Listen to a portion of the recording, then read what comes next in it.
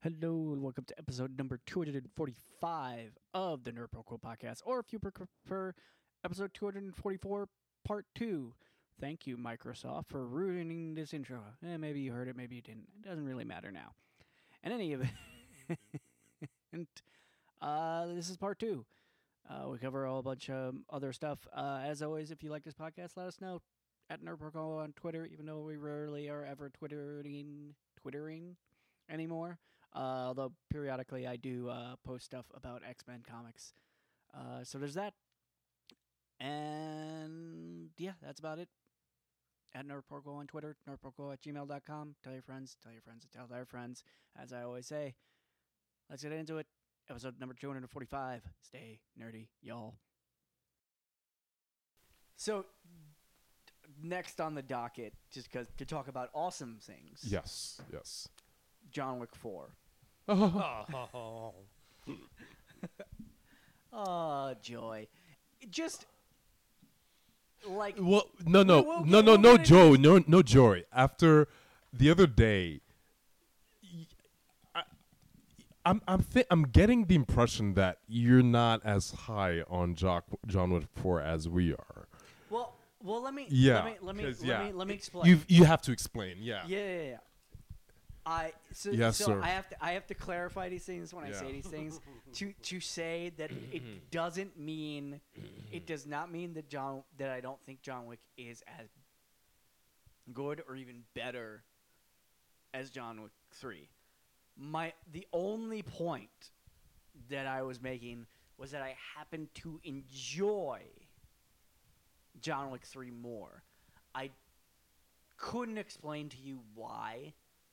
I might have been biased because of the experiences that I had. The two of the times that I saw John Wick 3 in the theater might have been the actual theater experience, like biasing me towards 3. I think also the third one was I didn't see the first and the second one in the theater.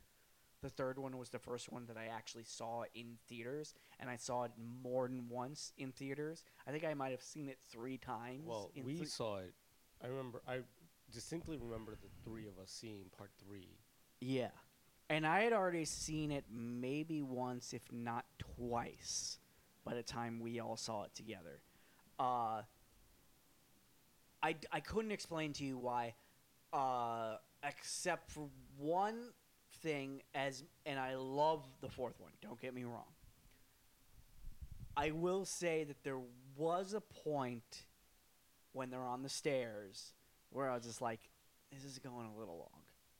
I love it, but it's going a little long. I agree with that, but it's still fucking awesome. Oh yeah, no. It's still. No. I was not complaining, man. I am not disputing that. Yeah. I mean, it was hilarious. To be honest, that was hilarious. That was a hilarious bit. No, that's what I mean is that, like, I'm not saying that John Wick 3 was a better film.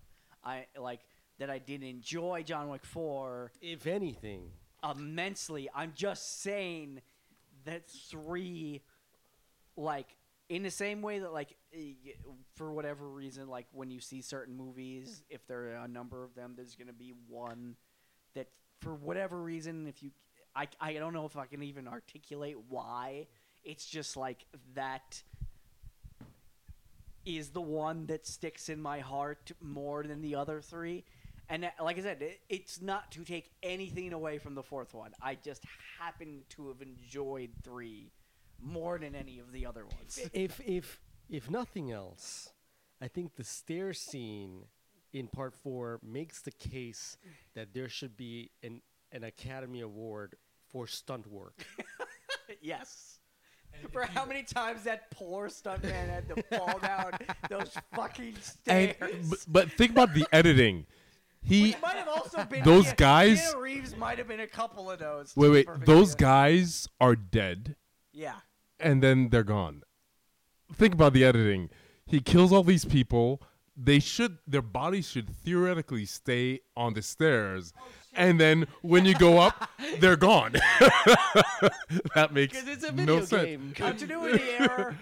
It's a video game. Their body just mysteriously disappeared And into look, thin an air. argument could be made, as you have made, that what makes John Wick 4 the best one is fucking Donnie Yen, which I will not dispute even for a Donnie second. Yen, and that towards the end, right as he's trying to get to the cathedral, the shot where he's in the shotgun, where they have the top-down view, kind of like in the video game, that was just fucking amazing. The cinematography is just amazing. Chad Stahelski, the guy who's directed all of these, has gotten progressively better at just doing John Wick movies through every. As far as like just quality of filmmaking, this is the best one. The cinematography in the cathedral scene was, to me, inspired by video games. I like that scene itself. I felt like that I was watching Contra. That was inspired by Contra. It would not. Tell me it isn't. It would not. You're right, man. I right. would 100%. Yeah, that's, Right. You're probably 100%. Oh my right. gosh. Oh, that is so on the nose. Yes. Right? Yeah. My jaw was on the floor watching that. That was to me, personally, that was my favorite part. That was the best part of part 4. That part, just like, that was the cherry on top. I heard people mentioning that.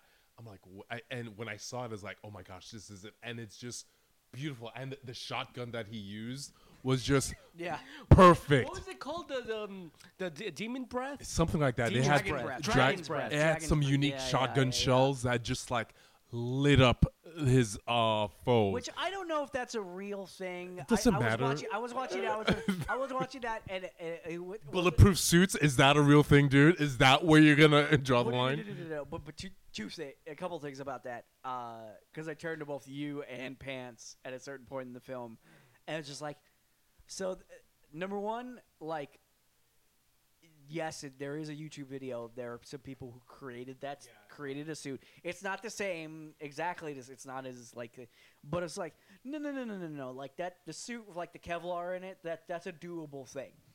Number two, the conspicuous. I mean, it's in the previous movies as well, but it's even more conspicuous in this movie, where it's just like the brand of the guns. It was like, oh, the gun industry must have pumped some money into this film, more than the other films.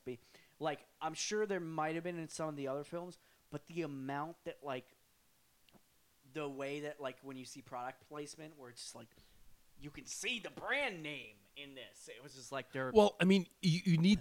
It makes sense for this movie franchise. Guns feature heavily in this. I mean, what I love about this second movie was the sommelier. As like, I've never seen this, comparing guns to wine, dessert or whatever. Also the fact that it was Saranopoulos. What's his name from like. The guy from Shaun of the Dead. Shaun of the Dead. Yeah. Also, I didn't realize until I listened or watched the Inside of You thing with Sam Witwer, is that he was the Peter Saranopoulos, the sommelier from John Wick 2, and his roommate in Shaun of the Dead. That's the original voice of Darth Maul. He was the original voice. Really? Of Darth Maul. Oh, wow. Before Sam Witwer, when he did Darth Maul for Rebels. Okay. Listen to that's Peter Saranopoulos. I didn't know that. He's the guy who did the original voice. Great voice. I have to. Yeah, great voice. He really does have a good voice. Yeah. And then like Sam Witwer like adapted that for Rebels, and we, like I said, we will get to that later. But considering the movie franchise is not a massive one, they would have had to go through people to like help fund it, and obviously the gun industry, it works. I mean, I don't like guns, but in the context of this film, it makes sense. It makes sense, you know. Yeah. I am so. Yeah. I mean, I love Donnie Yen. I love, and I'm also a little. That's bit insulting. Just saying you love Donnie Yen, considering we've been talking about how underutilized a lot of the Raid movie actors were featured in part. Best blind martial artist that's Well, actually not blind. Wait, no, they did a good job in part 2. We They were in hated 3. part 3. They did a good no, job. No. Where we hated the Raid people Star was in Wars. Star Wars. Yes, They were okay. wasted in Star Wars. Yeah, they were wasted in Yes. Star Wars because they did nothing. They did they in part 3. They were solid. They were great. Yeah. Donnie Yen, they took Donnie Yen and just like unleashed him. Where I feel that he And was a and- legit co-star. I mean, he stole a lot of scenes and the from thing is, John Wick. Like from what I've read about the production of that film, as I've said numerous times, I mean not on a podcast, but like I'm beating a dead horse as far as describing this. Like a lot of how that character turned out was Donnie Yen basically going, Yeah, I'm not gonna be this. I'm not going to be a Typecast, stereotypical yeah. Asian, like, and they did that with like some of like the Rinky, the daughter of like the Yakuza boss. Mm-hmm. They went way kind of stereotypical with that, except for her. And rumor is it that she's gonna. There's gonna be a number one. They confirmed there's a ballerina side movie coming. Yeah. And there's a rumor that her character, who's in this and shows up to maybe kill Donnie Yen at the end of John Wick 4, she's gonna get her own thing. So they went more stereotypical with the Japanese characters, and they were going to go that direction with Donnie Yen's character, and Donnie Yen went, No. You've cast me in this John Wick. Why don't you make me as cool? And so like he's the one who pushed for like I'm not gonna he have didn't a have to stereotypical do that. Chinese name. Yeah. Like his name is Cain, which actually makes it like gives it like a biblical like incognito that like it's his brother who's gonna kill him. It gives a whole depth that like that maybe the original version of the film did not have. Side note, I want his sunglasses so bad.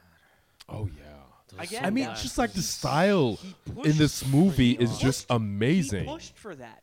Originally, they were gonna dress him in like very stereotypical like Chinese, like That's he was fucked gonna up. be dressed up like essentially like racist Chinese garb, and he was just like, no, man, like if I'm gonna be like John Wick's opposite, I want to be as stylish as he is, and it's like I'm glad they listened to him. yeah.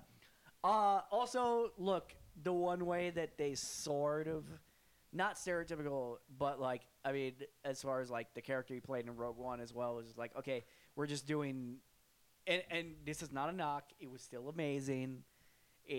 But it is, you clearly wanted to do Zatoichi again. Mhm. So this is a different incarnation of Zatoichi. I get it. We all love that character. There have been like 5 different versions of Zatoichi. Like I said, I still loved it in this film.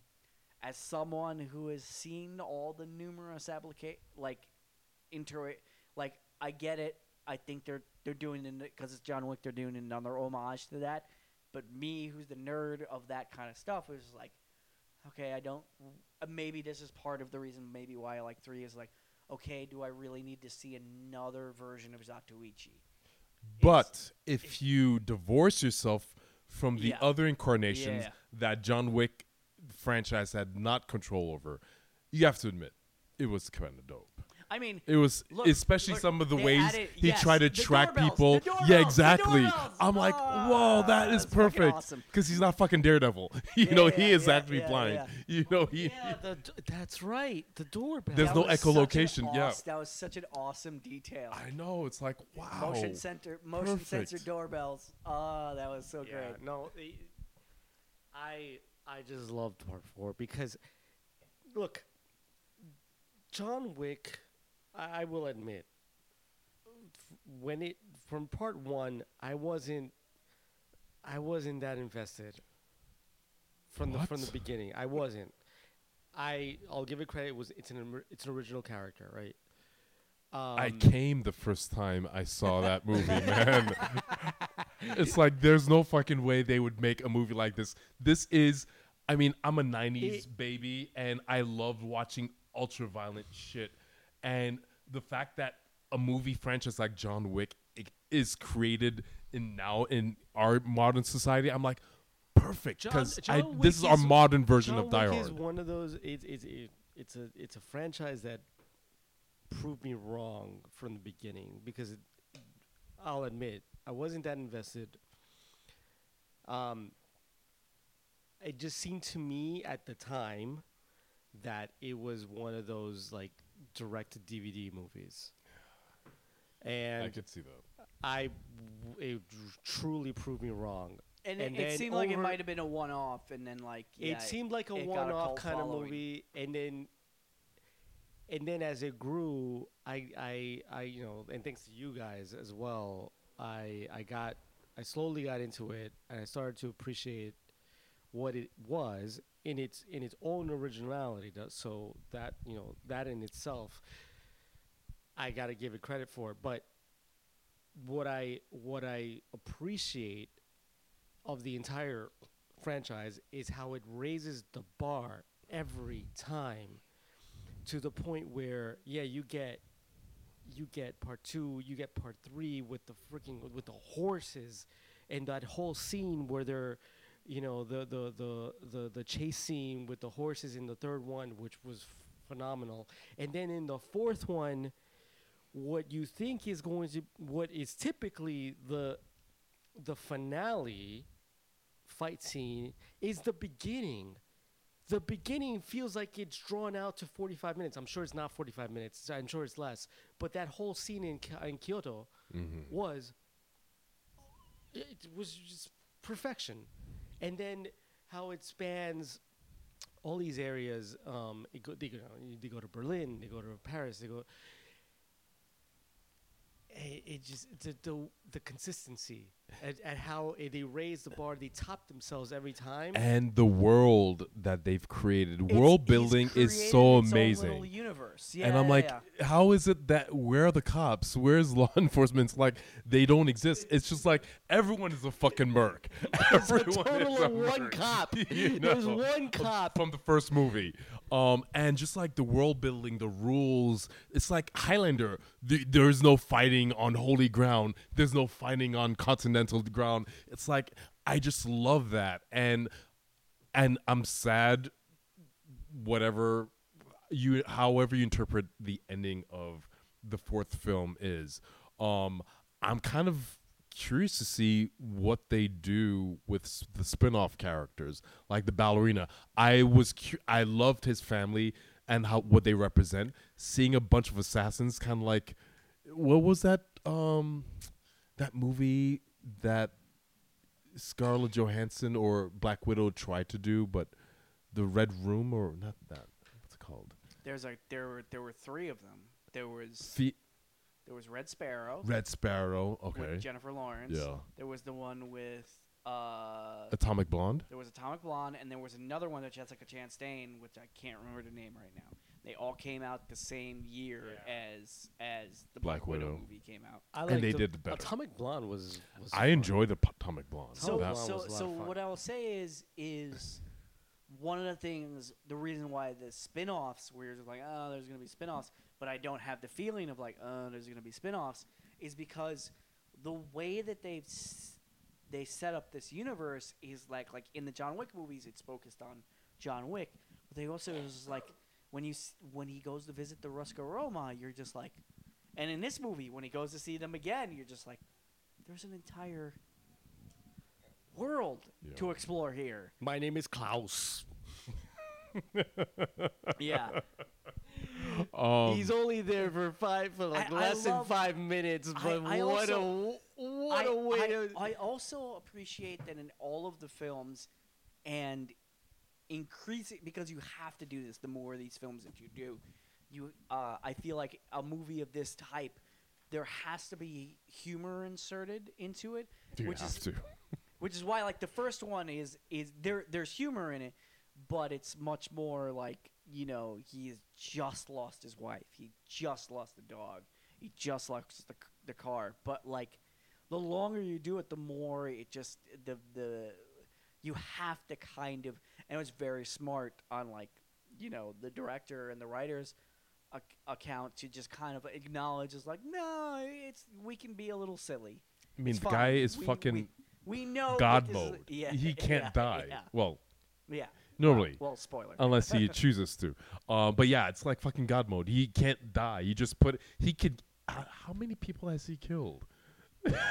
How many people There needs has- to be a- I we think need to he's find challenging Joker. Arnold There's Schwarzenegger a in couple- Commando There's a for couple most YouTube kills. videos that I've seen of like what's the actual number of people he's killed.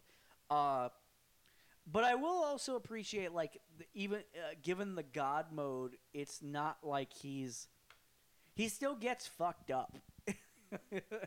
Like in the third one, like Daredevil got fucked up. I mean, look, Daredevil got fucked up. Granted, he's got like bulletproof suits, Yeah. but yeah, just like I'm just like, there's no fucking way a human being could have this much stamina. No. It's not possible. And That's that's not what, and that's, possible. and that's what I appreciate about the fourth film. The fourth film, I think they ground him a little bit more. They make his character and the stakes a lot more realistic. They remind I think the fourth one reminds the audience that he's still a human being. He can be killed. and also the fact that there's what's funny about it is like if you stop to think about it, it's only been what, like A month or a so? month Yeah. maybe Since the first film? movie. Like Yeah, I you don't didn't register when realize you that. think about it. You're just like, oh shit, it's only been like a month since the first film. He's had a shitty few weeks. Yeah, you know. yeah. At some point, he's gonna run out of energy and bullets. Somehow. This is a super tangent, and I know I've thrown it. You can now, because it's popular enough, and a lot of the major anime are on all of the streaming networks. You don't have to have Crunchyroll to watch it. God damn it, you need to get on Demonslayer. And the only reason why I bring that up is as far as like, because a big trope in anime like Dragon Ball or whatever is just like. Is like characters is like they seem like they don't tire or they're invincible. The transition. That happened sometime. I don't know why that went off. So wow, it's later than I thought. Sorry, I'm going to turn the lights back on. Yeah.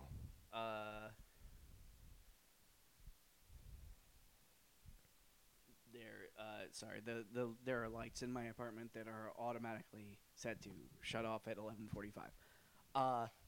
But the reason why I bring it up as far as like humanizing characters is in Demon Slayer at the end of season 2. Well, it's technically season 3. There's this huge battle, and the main characters all get super fucked up.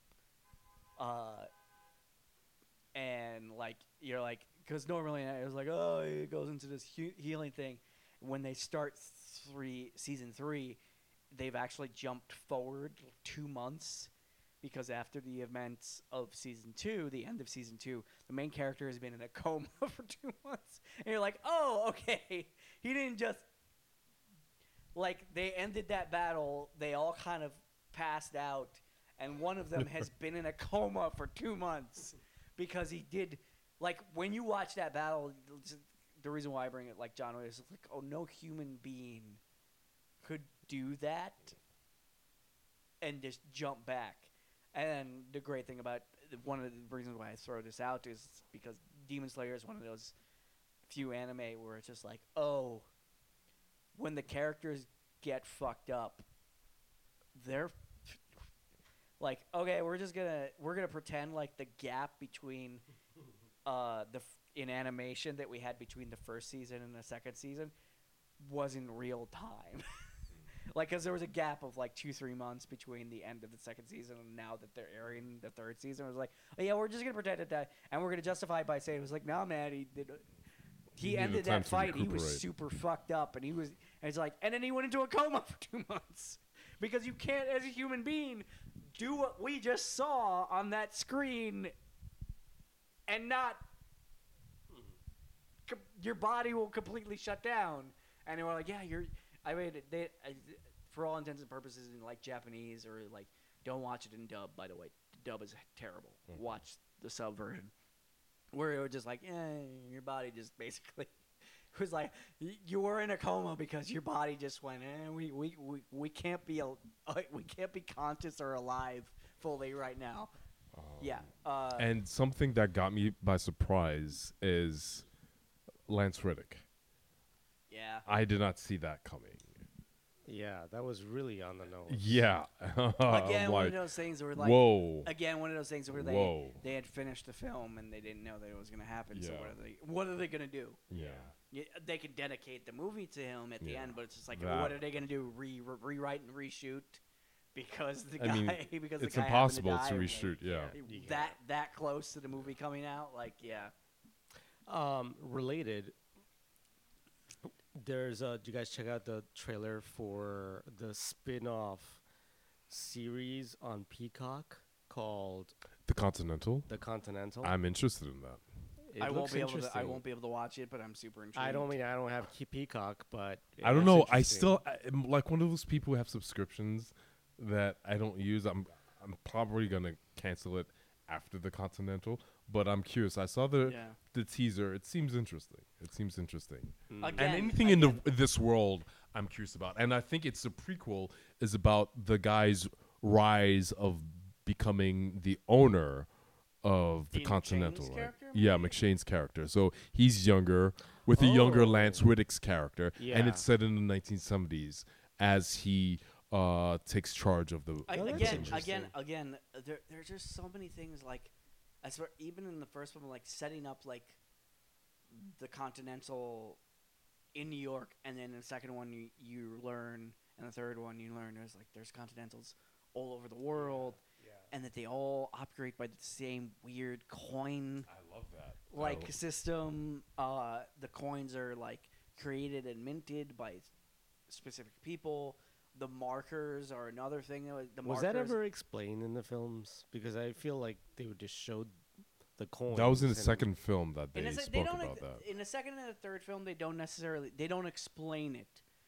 They do show that there's like a separate group that creates and mints the coins for them, and also the fact that the system of markers is also a thing. I also just we have a general idea. Even though I think in the second one they name all of them of like who all are the High table. high table. And by the way, if I remember correct, because I think they do name them, the members of the high table are all actual real organizations. Whether they're the actual characters they have, I can't remember. It's Criminal organizations. yes, they're all they name them. I think in the second film. Hold on, I'm going to Google this, but they're all actual.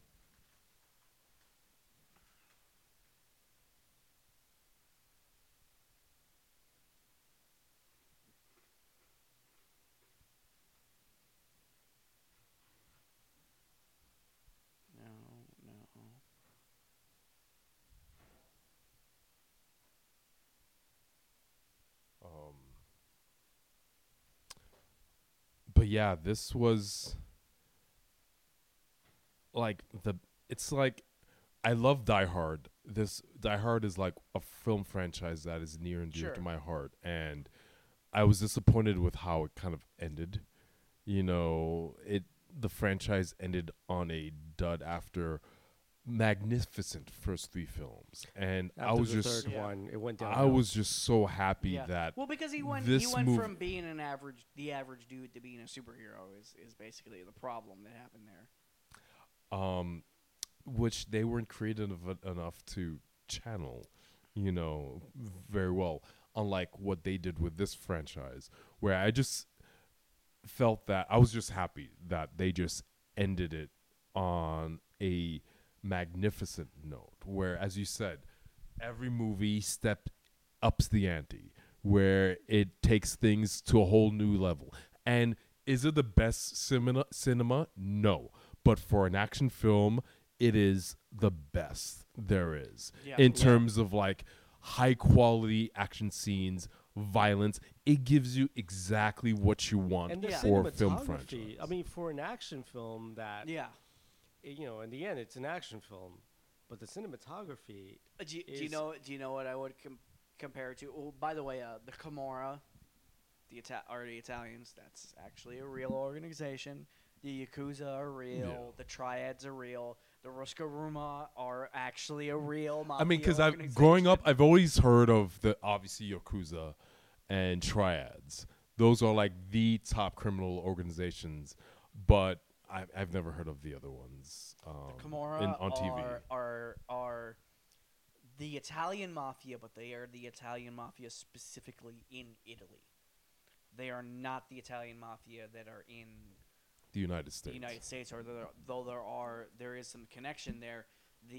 If you, as someone who is like, I mean, we the were Italian mob in Italy that control the prices of olive oil of all things.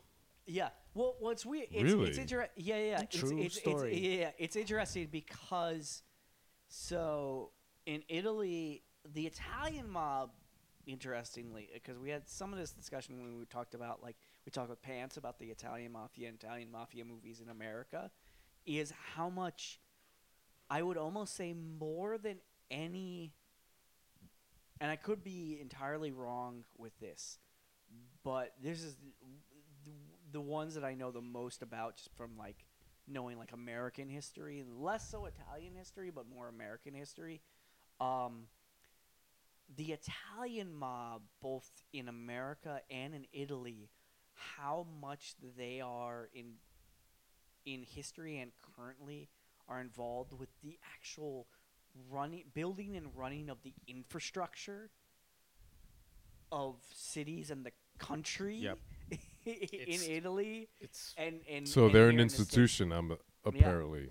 Well, less so now, but historically in New York, the Italian mob was built, was so much involved in the influential. in the the very building of the modern version. When I say modern, I mean 1950, 1940s, 1950s, maybe even earlier. In Chicago as well. Yeah, in a lot of major cities in the United States, not I make the joke. Actually, I've made the joke half seriously when I talk about stuff in the city and some of the other stuff in the country, how bad politics has become. Man, I kind of miss the mafia running things. Because as much as you might dig criminals and people being murdered, look, man, the mafia shit actually ran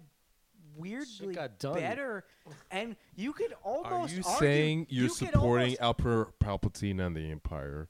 Is you- that what you're trying to no, say? because Emperor Palpatine and the Empire are the politicians. They are not the mafia. The mafia are the rebels who are running black market shit and actually keeping things running during the Empire. If you want to make a Star Wars analogy, that's what I'll say. No, but I make the joke. I was I could even say it's look, man, you could maybe even make the argument that less people died when the mafia were running the infrastructure in New York City or in the country than the current political system. Only the people who need to die died, you know? Exactly. It's look, man, you don't go against the family. You don't got. Well, look, put them in charge of fucking healthcare. It's look, man, you don't go against the family. Your healthcare's gonna be fucking fine. Yeah. But yeah, oh god, it's such a good movie. I want to see it again. I'm gonna, I'll wait till I'm gonna buy that shit and see it. Oh like yeah. a billion times. I gotta buy Yeah. I'm gonna. I was gonna buy the trilogy. I'm I'm gonna wait do till a all four marathon. Oh yeah. I'm gonna have an annual marathon just watching these 4 films. But yeah, just it's just been fucking amazing. What else do we have to talk? Okay, but wait. There's just a tiny thing I want to nitpick and maybe I'm wrong. Possibly, but continue. I'm confusing the third and the fourth, but at what point does John Wick bring the completely total car to John Leguizamo? Was that in the third or the beginning of the That's fourth? in the second one. Second one. In the second one. Because he totals it at the beginning. He goes to visit Peter Stormare in the beginning of the second one. Yeah. And in the getting his car, He wrecks it. he completely wrecks it and brings it to Jack Leguizamo. Yes, and Jack Leguizamo goes like, do you think? Yeah, it's it'll be. I'll have it. Yeah, I can fix it by like 2050 or something. Yeah. like that. That's the second one. That's Yeah. in the Okay, second one. Second it one. would have been cool, like considering if this is like the final installment, it would have been cool, like at some point in the fourth, for like to show John Leguizamo like finally having his car ready, because at the end of the day, this series, this franchise, it was about a guy who got his dog killed and his car stolen. Oh, Maybe look. the ballerina will get it. No, the tracker dude is gonna end up with his car. Who? The tracker dude is gonna end up with his car. The guy who Is he gonna be? I just felt like the movie I'm didn't not really close the sure. loop on that. Here's the thing about that guy. The way They're trying to set him up when we were talking about like Marvel and like when you have stuff in a movie that seems like they're only there because you're setting up something. Yeah. That guy's whole arc, him, like the daughter of the Yakuza boss, her, if they don't do something with him, I'm actually gonna be a little bit disappointed. It might hurt my opinion of this fourth film, only because like they set him up as if he's gonna be something later. I don't know. I mean, yeah, but aside from having a great relationship with pups, Yeah. I mean, I'm not exactly clamoring to see that character. I'm not either, but it's just like as someone who like pays attention to like how you structure a film and how you write things, unless they like were. But to be really- fair, these movies have to be a standalone. You don't Yes. make it. This is not Marvel. Sure. Where you have to make it connect to something They else. don't have to, but there's just there's a way, if you already know that they're doing spin-offs, there's a way that like they've set up characters where it's just like it brings up like not a red flag isn't necessarily the right term for it, but it's just like they're shining a lot of light on this character to. If he's not, if he doesn't show up, I'm not going to be upset about it necessarily. I mean, because there's no guarantee. I mean, once Yeah. again, it's Hollywood. There's, Yeah. movies fail all the time. Simply because there's not enough funding I'm not belief thinking, I'm not thinking in movies. studios. I'm thinking he's more going to pop up in one of the shows. I feel like he might show up in the Russian. But there's no connection between him and whatever the name of that organization. It doesn't matter. Yeah. Doesn't matter. If they want to do it, they'll figure out a way to do it. But yeah, that being said, what I was gonna say as far as like masterful action film cinematography, completely different type of film, but the film that John Wick, the best comparison that I can make is fucking Mad Max. Fury Road. True. As far as like just command of like cinematography, Yeah. practical effects, You mean knowing this- when to do You digital. mean this fourth installment? You're comparing just the fourth or the overall franchise? The fourth in particular, but the over franchise in general. As far as like, if you're talking about action films, when you were talking about like upper tier action films, it was just like that are doing stuff with, like cinematography, creating a universe. Actually, the best parallel that I can make is the Mad Max films. Is like it's its own universe. Yeah. Mad Max is a different character, but sort of the same in a way. Like Mad Max is the John Wick parallel, and although like Furiosa is the tracker. But no, but the difference is that John Wick is an active protagonist, whereas Mad Max is like almost like especially in Fury Road is almost like a passive protagonist. And if you go back, aside from the first two Mad Max films, it changes in the third one in Thunderdome, where it's just like he goes from the main character to being like almost like a horrible comparison because of how I feel about but like Kwai Kang Chang in Kung Fu, it was just like I'm the main character, but basically I'm just passing through this universe. But yeah, as far as like action, like masterful action films, I would say even like the progression where like Mad Max Fury Road is, in my opinion, clearly the best. It's also the fourth Mad Max film. Yeah. It's clearly the best one. Easily. Yeah. And also, you get a director like George Miller when he did that. Like that first Mad Max film is like an independent film. It's a little. Mm-hmm. You could argue that the first Mad Max film is like a straight to video, and then they just got progressive as George Miller got better as a director. Like they got progressively more interesting. The humor, like by the time you get the Thunderdome, like that, like Mad Max and the Road. Another hero. Yeah, Road Warrior Love and that. Mad Max are dark, They are. like violent, serious films. And by the time you get the Thunderdome, they've like gotten kind of humorous. And then it goes back to it's not humorous in Fury Road, but it's just like by the time you got the Fury Road, you got George Miller's. It's George silly Miller's, funny. yeah. Silly funny. Yeah, George Miller has just become this incredible director. And Chad Stahelski, same dude, started as like a stunt coordinator on like other people's films, and it's just like progressively as he's done more films, he's just gotten better as a director. Yeah, that's interesting because I don't recognize him from any other films other. He started as, if I'm remembering the details of his career correctly, he started as like a stunt coordinator on like other films. And also like foreign films, which is how he got friends with like the Raid guys. Like I think if I remember, like I said, I might be getting the details of this completely wrong, but I think he was one of the guys.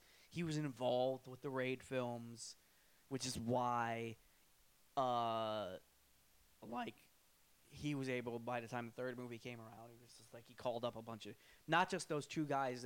I recognize a couple of the other guys from Mark Dacascos's group are also from the Raid films, or at least like that crew of people. And when I say the Raid films, I'm including like The Night Comes for Us, which is God damn it, that movie's fucking crazy. Also, I recently, because it popped up on, I think it's on Hulu or something, I rewatched Dredd again, the Carl Urban Dredd. That was great. It's the Raid. It is great. Criminal that they never made a sequel for that one. Yeah. Because that was just perfect. I love that world. I mean, I get it. It probably didn't make that much money, but damn it, it was a fucking amazing Also, film. Dredd is hard as a comic book to handle because you can either, the Sylvester Stallone version set aside, it is either a satire or, and I've read a couple things where I've read it interpreted the comic book as both ways, as like it's either an endorsement or like a little bit too like permissive thing about like having a police state essentially, or it's a critique. And that Dredd film managed to sidestep that by mostly being just a straightforward action film. Isn't it dystopian though? It is, but it's hard, especially nowadays. It would be hard to make that film without kind of addressing the the issue of having a police state is like you either have to do another straightforward action film, which I feel like you could, yeah.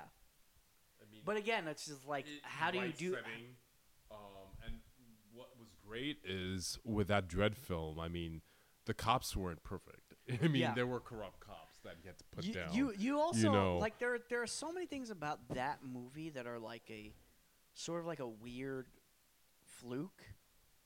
No. No. As far as when I say that, I say specifically, I mean like the three main cast members. Is you happen to be catching Glenn Heady specifically. It is before Game of Thrones. But what has she done after Game of Thrones? But that being said, is just They like you're kind of catching those people, like you've cast those people as like, okay, if you're gonna bring back, you could probably bring back the two main. Olivia Thirlby, I don't think. Carl Urban is. I don't know. She's not vital, to be honest. No, you Not can bring back Carl Urban. Like, yeah, and he's down for shit like that. Yeah. But the point is, with Lena Headey, you find a great fucking actor who can kill the role. And even before we heard of Game of Thrones, she killed it. Her character's dead. Spoiler alert. badass. Yeah. Find a different actor. Find a different character that is disgusting also for just- Carl Urban to fight and kill. It's like that movie's interesting to me just because there are so many elements. When I say that, it's like a weird fluke, and it wasn't like successful, but there are certain things that's just like you said, it's kind of like criminal that it didn't do very well. It's just like there are certain things that you just happen to catch those things, certain elements of that film before other in a certain time period. I was just like, oh man, I guess like a sequel would be good. It's just like there are certain things I was like, oh, no one saw you do this. Like, I mean, the formula is great. I mean, it's pretty much like The Raid. Yeah. It's contained in one small setting. Yeah. They're surviving, all these. I mean, when you say it's the raid, like it is literally the raid. It is the first, without the martial arts. It is the first raid film, except the cop is Judge Dredd, and doesn't know martial arts. Like that's the only difference. It is the raid. It is. It's the first raid, and that's film. why I love it. Yeah. And the villain is Lena Headey is just terrifying in that movie. Very sadistic. She's so great. Did that go and- directly to Netflix? No, it had a very brief.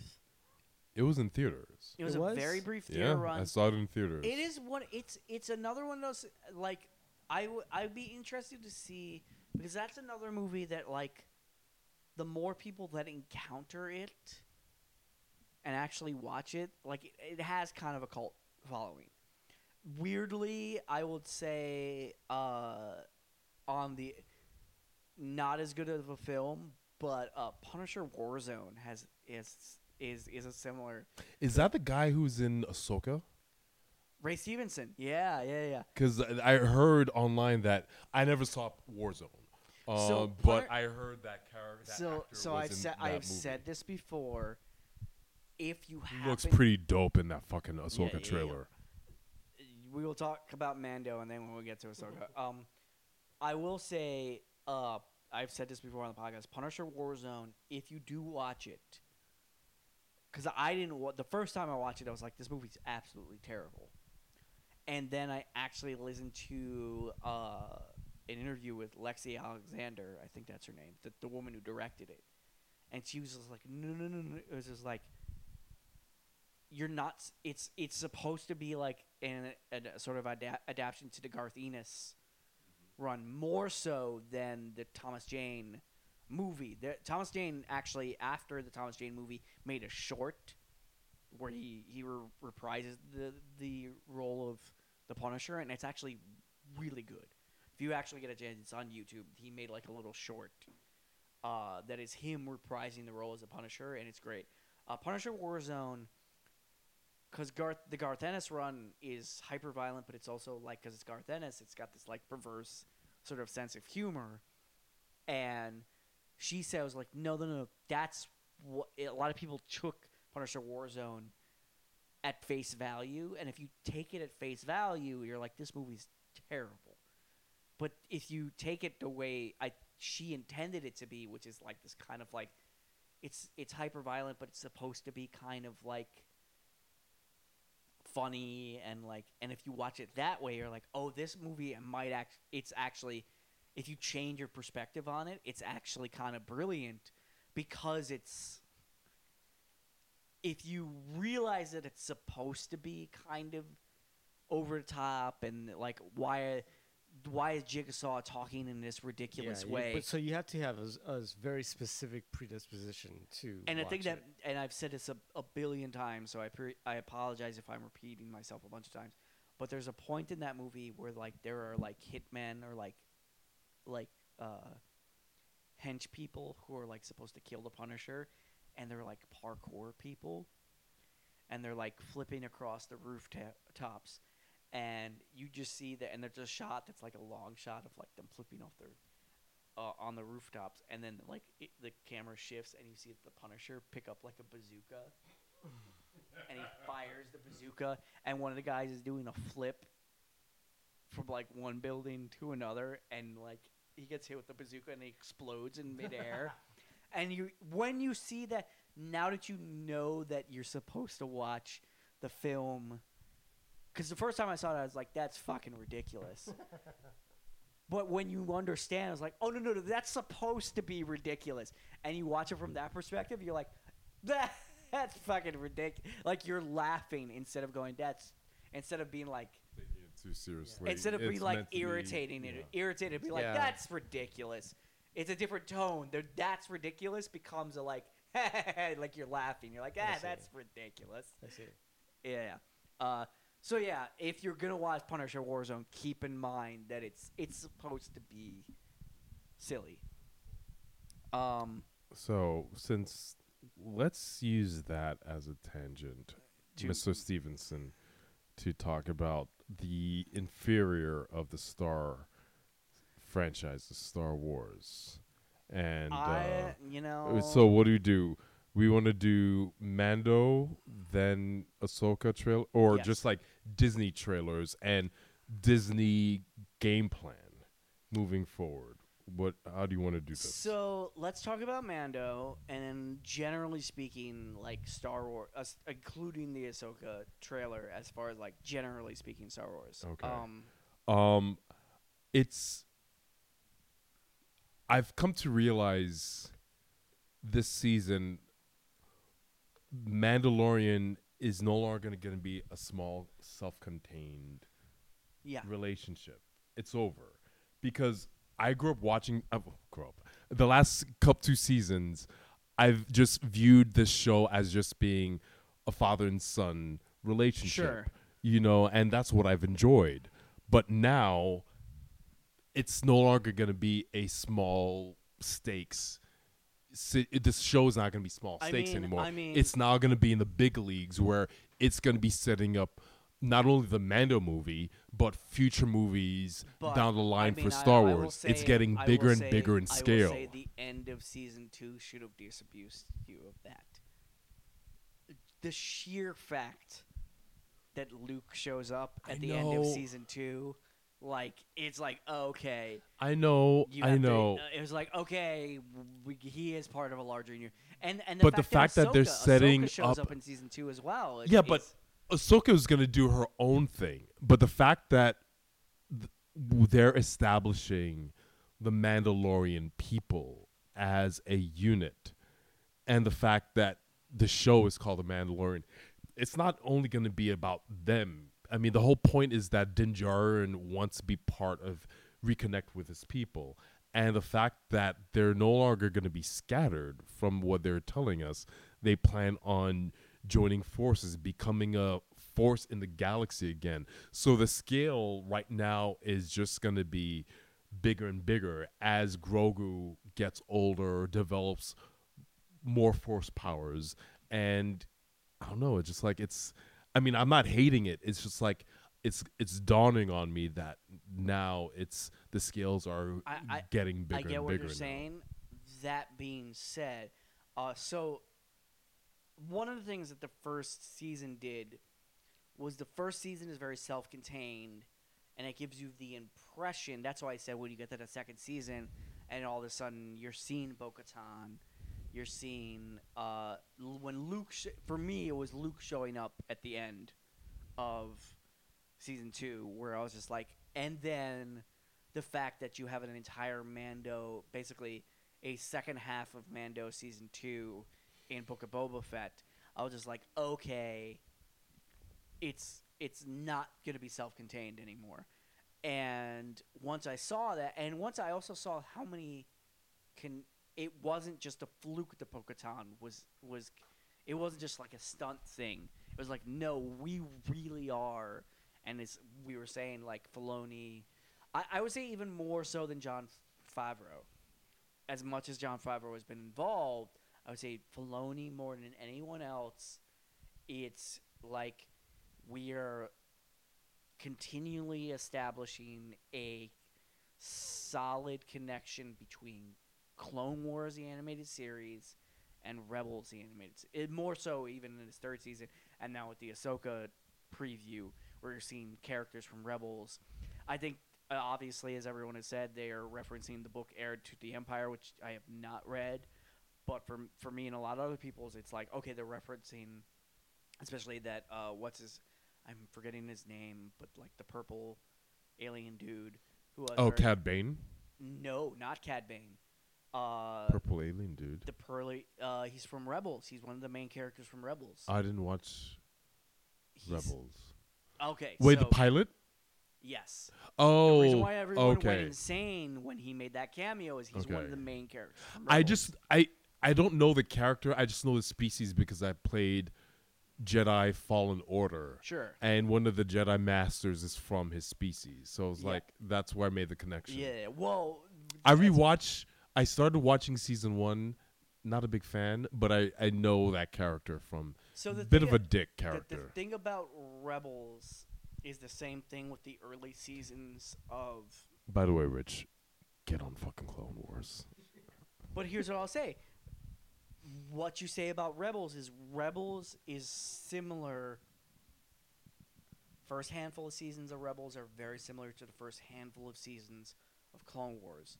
They are directed towards a much younger audience. And as way younger. I way mean, younger. this. Yeah. I mean, Rebels is. I could get into Clone Wars, but Rebels is way younger of a demographic. So here's what I'll tell you: Rebels is way younger of a demographic until Darth Maul shows up, and even more so when Vader shows up. It's just like there is a tangible shift in the tone of the show once Darth Maul and Darth Vader show up. You're like, oh, we've shifted. I mean, it's still a kid's show, but the tone of the it's almost immediate where it's just like, I would say Darth Maul a little bit less so, but as soon as Vader shows up, you're like, oh, the tone of this show has shifted to where and by that time you're like season 3, I want to say. Okay. I'm probably not going to stick around. It's I mean, a I slog. just got to I would say Clone Wars, those early seasons are kind of a slog. And in the middle there too, there's a lot I enjoyed of slog. Clone Wars, which Rich, once again, you should watch. I just had issues with Ahsoka Tano, but it was on purpose. They made her that way. But I thought Clone Wars from the get-go was a great way of making sense of, Attack of the Clones and the prequel trilogy. And even more I thought it was great. And even more so, Bad Batch has even the fantastic thing that Clone Wars and Bad Batch especially is just like it is making the clones feel like they're not just clones, they're actual people and characters. Shit. I need to pay off Charlie so she could get you to watch Clone Wars instead of what's her name? Her movies. Jennifer Lopez movies. The J-Lo films. I think I need to do that. Figure out what she needs. Whatever you can do. Whatever you can do. I think that's the only way you're gonna watch it. Save me from this. Because what they're doing moving forward with the Star Wars, I mean, as I said, I only cared about Star Wars because of Clone Wars and what they're doing with Mandalorian. And you're watching Mandalorian, that's great. But a lot of the characters that you're seeing, they're so fleshed out in the Clone Wars. So the thing about the reason why... And they make attacking the clones make sense. I mean, it gives it more weight in terms of the behaviors and what's going on. Mando, however, this third season has been kind of uneven. However you might feel about that, I will say what I've said about the Star Wars universe in general is even the mediocre stuff, and it's mostly been shows, is it has expanded the Star Wars universe in a way that the extended universe in previous that wasn't canon did. So much of that, like we've been pushing Clone Wars, so much of that is establishing Clone Wars of like, no, there is an entire universe here. There are Jedi-focused episodes. There are not Jedi-focused episodes. You get to the big thing that Clone Wars did was establishing that there's an actual universe there that is not just Skywalkers. You know, it's not just that, which is what the movies did. It makes you think. It gives you the. That's why when people say they're Star Wars films, but they've only watched the films, I'm like, you're not really a Star Wars film. It's just like all you've seen is the little pocket that is the Skywalkers. Granted, they're very important to the galaxy and the universe because of how that affects the Empire.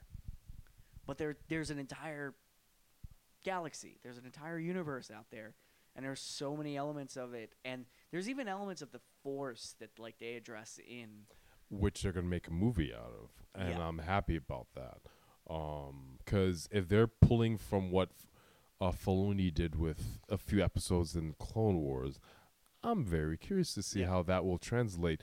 Because meshing, mysticism even more so in a Star Wars movie, something that has not been done in this. Even in TV shows, maybe a little bit in animation, but doing it in live action, I'm curious to see how that works. And this is set thousands of years before. I think this is the birth of the Jedi as they started to notice the Force in nature.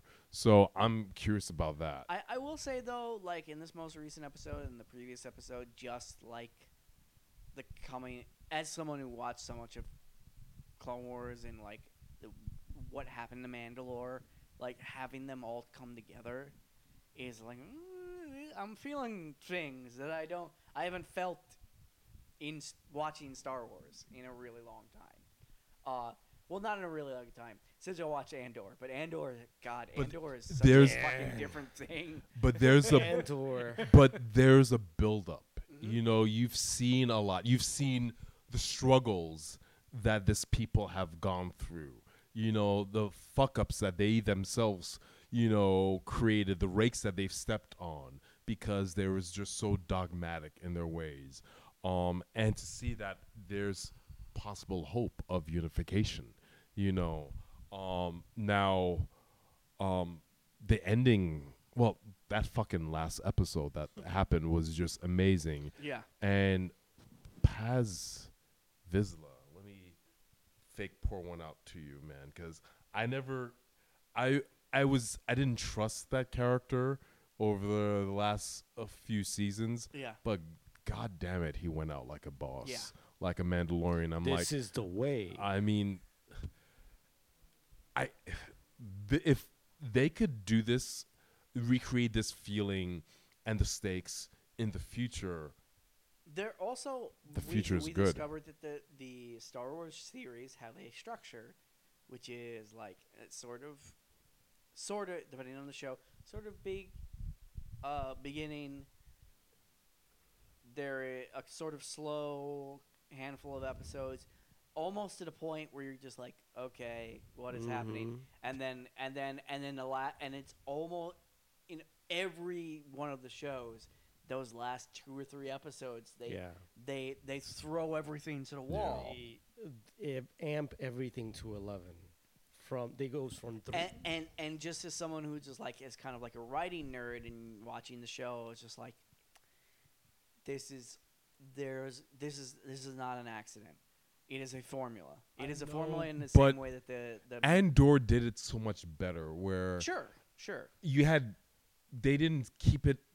They didn't tease us, Yeah. Towards the end, they gave us a little release. They let us climax a few times in the season where build up climax, climax. Instead of like you suffer, they tease you so much and draw it out until the last 2 episodes. Here's the other thing about why I think you could do that more successfully with a show like Andor than you could do with Mando, especially a show like even so a show like the Obi-Wan show, is Mando. What you've set up is just like at a certain point you're gonna need, because like Mando, like space western, they're Mandalorians, you're gonna need the big action sequence.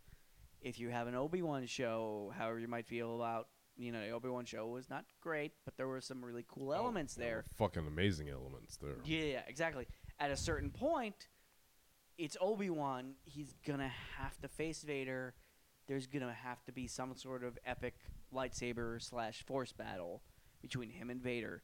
That needs to happen. You can't have that show without that. Mando has a similar demand on it, which is why those middling episodes, granted their quality is also uneven. I will say that like the Law and Order Space episode, I understand that you weren't feeling it. I get it. I love that episode. I loved it. I don't necessarily think it's a great episode, but I did love that episode. It just, for me, it came out of nowhere. Sure. It's, I mean, if there were like a couple episodes beforehand, kind of like prepare me for that. Yeah. But it's been rough. You've seen torture. It's very You've left seen field. double crossing, and I didn't expect to laugh. I mean, I did laugh, but it was just like it was out of place for the season. So what I will say is again, like they have to do those type of episodes because the structure, because of what you're saying about Mando is like you need to have that big spectacle or that big action sequence at the end. Andor was very different. Andor, they did have a big sort of spectacle action sequence, but Andor was more what you needed to have at the end of that series structurally was an emotional payoff. You didn't have to, like the way Andor was set up as a show, there are definitely like some but like the argument that everyone makes is just like it's like a prestige drama set in the Star Wars universe. It's HBO. Let's be honest. Yes. It's HBO. It's HBO. Yeah. But the reason why I bring that up is because it doesn't have the same demand on it that you have to pay off in some way a battle or a spectacle when that series ends.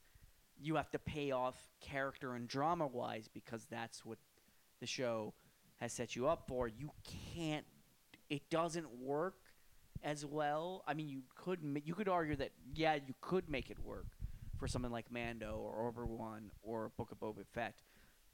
But like you're saying, the best moments that we all love the most in Mando a lot of times are not the type of deep, like they are an emotional payoff, but they're not the same type of emotional payoff that you would do for the end of Andor. It's like you somehow need a spectacle in Mando.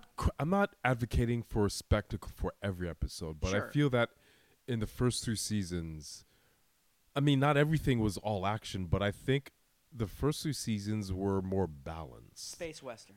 It was Space Western. You when you expand the scope of what you're dealing with, you can't do. It's look. You can see it with the movies too.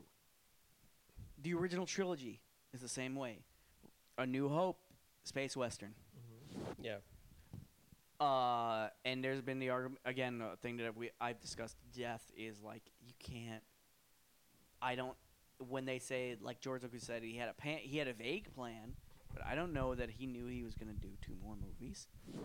So they had to. So it was like oh no, we can't do the space western. And also there's the argument that was like he didn't know he made a space western.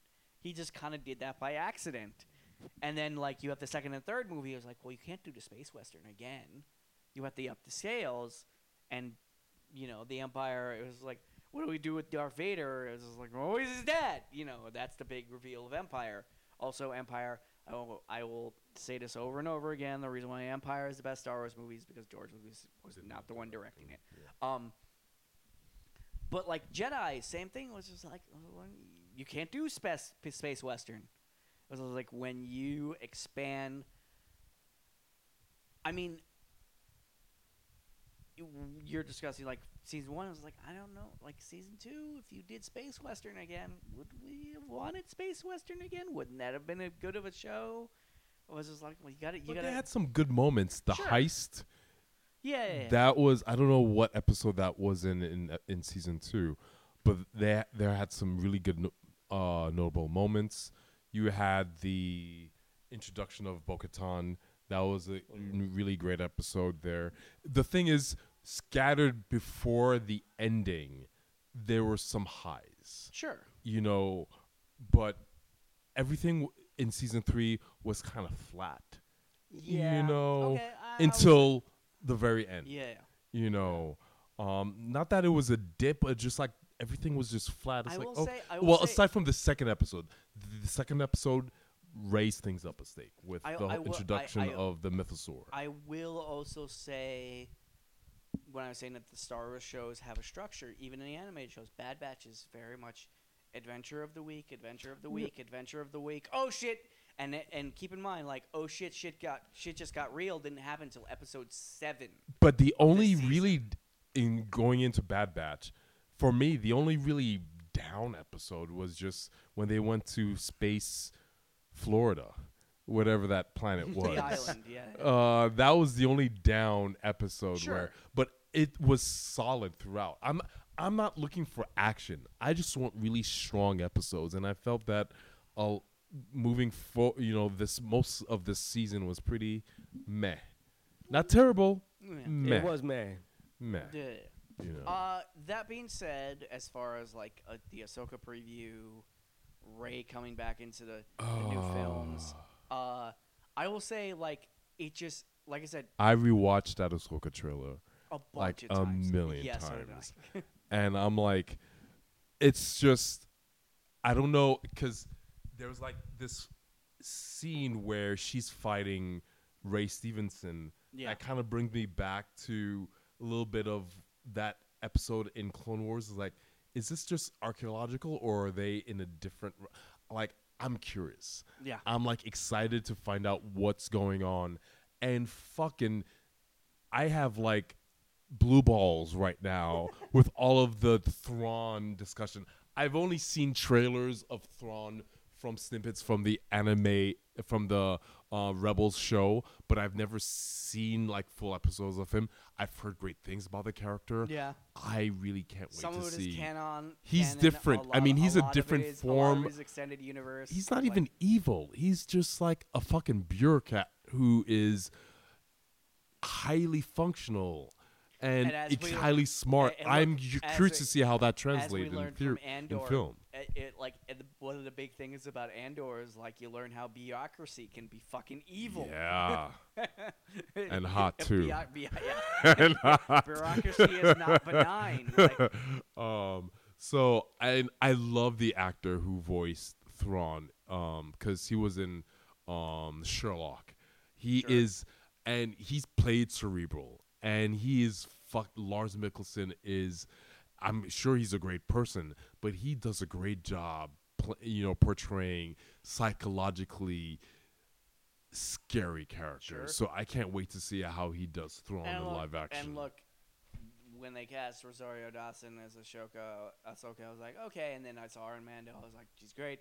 And now I'm just like, that's fantastic. I had no idea that was Mary Elizabeth Winstead playing what's her name from Rebels.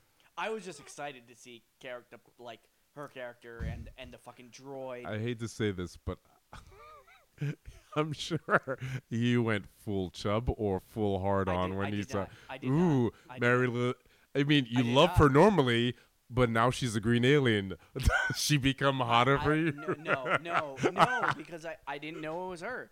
I was actually. Oh, you know. I was more excited that and I mean. Look, if you didn't know, Jamie's unicorn is Mary Elizabeth It is not. Winstead. It is not. It isn't. By the way. Now I have to look her up. Look, she is like a lot of. No, you've been obsessed with her since Scott Pilgrim. In fairness, I was. Yes. In fairness, I've been obsessed with almost all of the girls from Scott Pilgrim. Yeah, but from what I think you've spoken a lot about her, and I think. Well, yeah. Yeah. Yeah. Wait, what did Jamie said earlier? He's not into what dainty? What's wafy? Yeah, wafy girls? yeah. Mm-hmm. Mm-hmm. Mm-hmm. Mm-hmm. Mm-hmm. No, there's definitely something about her that's like very. I will say it is very specifically from Scott Pilgrim. I mean, she did have a nice look, yes. Yeah, it is less so. But I've seen her in other things as Yeah. well. But now she's a Twi'lek, so that changes things for him. It doesn't. No, I was more excited that it was just. I was more excited that the three characters that they showed that were from Rebels. It was her. It was the. And is Sabine Wren supposed to be a Mandalorian as well?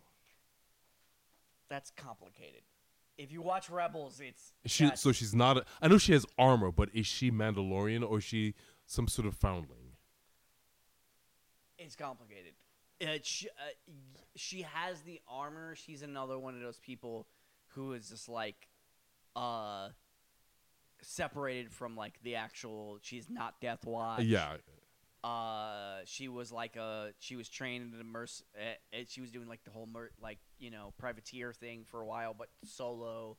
It's a whole thing in Rebels of like she has the armor, but it's like a lot of the people who are not Death Watch, and essentially the Mandalorians who are on that little planet who are not the privateers who they bring in that episode, the most recent episode and the episode before. Mm-hmm.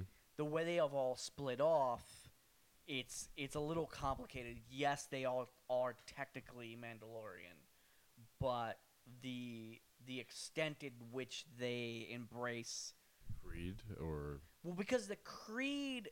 I mean, granted she's not Death Watch or Children of the Watch. So like I mean, you've seen Clone Wars, so you know that the Creed, quote unquote. That's Death Watch. Those are Death Watch people. The Creed isn't necessarily the way it's established in Mandalorian. That's not necessarily the Mandalorians who are from the planet Mandalore. And the Mandalorians who are from the planet Mandalore, all of that is from Clone Wars. It was established in Clone Wars. Pre-Clone Wars, none of that existed. Almost. Like, pre-Clone Wars, like the Boba Fett Mandalorians were more like what is established as Death Watch in Clone Wars.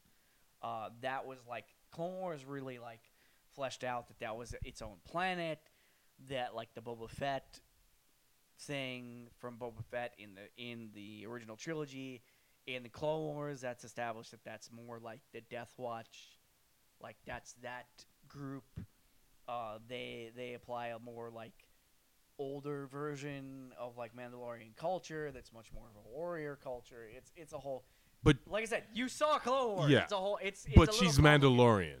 Yes. But yes okay. is the very simple. She's way. just a different sect. Yeah. Because I didn't. Aside from I think maybe like a short view of the helmet, I just haven't seen her in armor at all Yeah. in that and they trailer. also show what's his name. I'm trying to blank on his name. You see him in a hologram. Ezra Bridger from Rebels, who's like a Jedi Padawan. I'd be interested to see whether they bring canon back as well. Although I haven't watched Rebels all the way through, so canon might not actually be alive. I don't know because I haven't finished watching Rebels, so they might not bring him back because I don't know if he's dead or not. Especially because what's her name, the younger Jedi in the Ahsoka preview apparently has Kanan's lightsaber, but it's orange. Yeah, but okay, all right. That I only know that because I didn't notice it in the preview, and then I just saw it in like other like Google things and YouTube things. Yeah. It's just like, a bunch, the people who analyze these previews like detail by detail is like, she has Kanan's lightsaber. Why does she have Kanan's lightsaber? It was like, okay. I mean, the thing is, once again, it seems like they're using the shows to set up. I know it's been a long time since we've seen like a standalone Star Wars movie, Yeah. but they're doing a good job to set the table for the movies that are coming up. I'm really excited for the movies coming up for the first time in a long time. Star Wars, that they're doing the reverse with Star Wars that they did with the MCU is like they're setting up an expanded universe with the shows so that they can go back to the movies and have the a universe, lot more substance. a lot more substance already. That's why I was just like, however you might feel about Rey, bringing back Rey or whatever, is like, well, if they bring back Rey and they have a much better grounded, deeper Star Wars universe that this character Rey is now stepping into. It's like, I almost feel like it was like, hey, I understand that you wanted to do this new trilogy, but almost like the DC stuff, it's just like, hey, maybe you should have. I know you wanted to make some money, but maybe you should have just not put out 3 new movies, done all these shows, and then put out your 3 movies. Filoni and Favreau were not in charge. Yeah. I mean, they just recently bought Star Wars from Lucasfilms, Yeah. and they were just itching to like make movies without having like I said, any sense of direction. This is not any knock against Favreau, but I would argue that that's so much like, and Filoni's not the only one. I brought up like Sam Witwer, who worked on the animated series, but from what I understand, when you see like the behind the scenes for that first season of Mando, it's just like Filoni and Jon Favreau, but like I said, more so Filoni, because they even like Bryce Dallas Howard and a couple other people were just like, Filoni was just like on set, just like walking around, and there'd be like some weird little ephemera, and Filoni is just like not just an encyclopedia of like Star Wars knowledge, but also like a continuity nerd, where you're just like, okay, I know how to make all this connect to each other and make sense.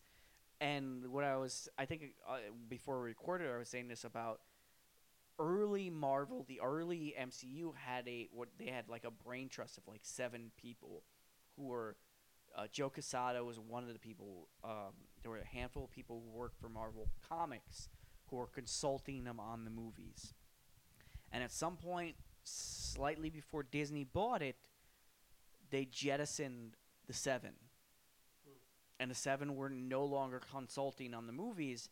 And in hindsight, of course, hindsight is 2020, you could see that there is a shift of when those 7 people who were from the comic books stopped consulting on the films, and Disney started to go off in their own direction.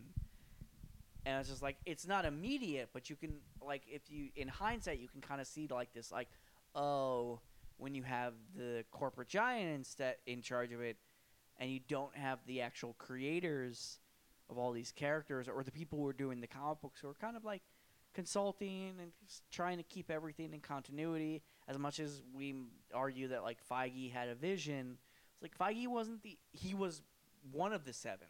there were other people, and like I said, some of them were people were working like Joe Quesada. This was a kid. Joe Quesada was like the head editor of Marvel at the Yeah. time. It was like who were like kind of like keeping, if not like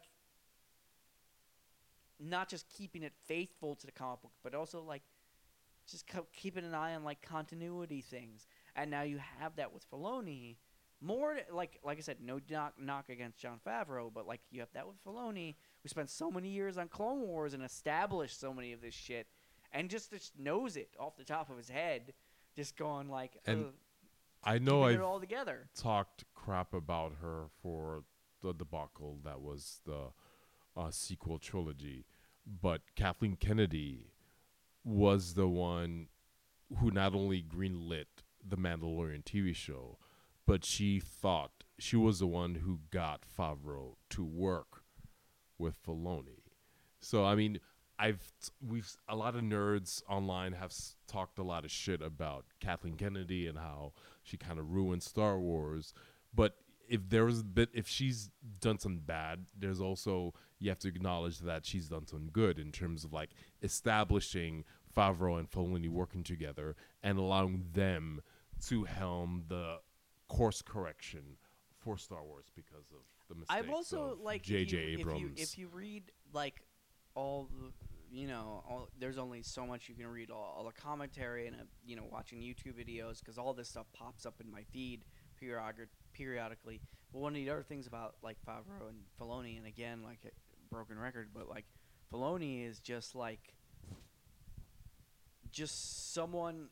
It's that balance, like we were talking about with Star Trek, where it's like you can do the fans service, but it's fan service up to a point where it's just like we also have to service the story and the universe that we're trying to. And it's just like I feel like with the shows and with Filoni, they've hit a nice balance. It was like, no, you can do both. And one of the mistakes is just like you don't. And I hope they've learned the lesson with the most recent trilogy with the film is like you don't have to completely service the fans. You can still tell your story. And it's just like the big problem, and we've talked about this before with the films, is just like capitulating to either a small group of fans or the fans who claim they're the biggest. You tell your story. Or maybe, as you said, there are lots of extended universe. Yeah. Borrow from that. I mean, you can't just start from scratch for every new thing. Pull or steal or borrow from what works in the books and flesh it out in canon for the movies or the TV shows. That works. And that has worked for the Clone Wars TV show. And that could also work with the actual movies themselves. So, you can always introduce some new things, but as long as it respects like the history and the connection, and a lot of the new that we've seen in the TV shows respects the history when they add new. I mean, Ahsoka's great because of her connection with Anakin. Cad Bane is great because he was a thorn in Obi-Wan Kenobi's side. And I mean, you add new characters because they have interacted with some of the established ones that we've seen in the past. Even with the animated stuff, Bad Batch accepted. The other preview that recently came out that I'm super, super duper fucking excited about, season 2 of Star Wars Visions. Oh, I saw that. Yeah. I didn't see that trailer. That looks dope. I'll check it out later. It's so I'm excited just from the preview, but just based on that first season was pretty all right. I liked it. Just based on season 1, it's just like however you might feel about each individual studio or each individual interpretation, all of them were a studio given free reign and just doing something in the Star Wars universe. It was just like, and it just like whatever they want, and that stuff isn't necessarily canon, but it's just like the reason why I'm so excited is just like it, even more so than the live shows, because the live shows have to connect in some way. Like Yeah, but these are all standalone. it's just they're just like whatever the studio is. It's just like they get to do whatever they want. Mhm. And I'm just like, I don't whether it's good or not. I think it's gonna be interesting to watch. Definitely. No matter what it is. I truly enjoyed season 1, and each little story stands out on its own. It's not necessarily reliant on anything else. It just they exist within the Star Wars universe, and that's what it's. And the thing I could compare what it's that about. to is not connected to the Star Wars universe. Why I'm always excited. Why I was super excited. The seasons of Love, Death, and Robots. It's just like, some of them are great, some of them aren't great, but all of them are just like someone doing something interesting. It was like whether you like it or not, whether it's good or bad or you're not. gonna. Chances are you're not gonna like all of them. Yeah, They all have their own style. They all have their own little story, but they're all self-contained. And I love that it serves as a platform to let writers and artists express themselves and tell a story in their own way. and I said this before. I wish it's and again, it's the difference between Star Wars and MCU. Is you have Star Wars Visions, but Star Wars Visions is what, in my opinion, Marvel What If should have been. Is Marvel What If, because that's what it is in the comic books. Is it's Marvel What If. It's whatever you want. And in that, it was like, I really wish, and they're doing a Marvel Zombies series. A couple of those they're pulling, and they're doing their own little mini series about it. I was just like, damn it. You're the same company, but you're not. That's the interesting thing about Marvel, Disney, and Star Wars Disney. Is, if you didn't know this, Disney, Star Wars, Lucasfilm, even though it's owned by Disney, is more of an independent entity than Marvel is owned by Disney. Lucasfilm, how I learned this was the one of the interviews they had with Sam Witwer, who's worked for Lucasfilm, and he was just like, yeah, Lucasfilm, they're owned by Disney, but they still operate as if they're an independent company from Disney. Like Disney has some input, but because Lucasfilm was its own money, it wasn't like Marvel, where it was like they were going bankrupt and they needed someone to buy them. It's different. Like Lucasfilm is much, and I think also that's why it's like the effects in a lot of the Star Wars shows look a lot better than the Marvel shows. It's like they have their own people. Sense. They have they're more of The an effects independent. are better. Yeah. They have their own, like Lucasfilm, the Sky, and how I learned again, like Sam Witwer, because he did voiceover, and he said it was just like,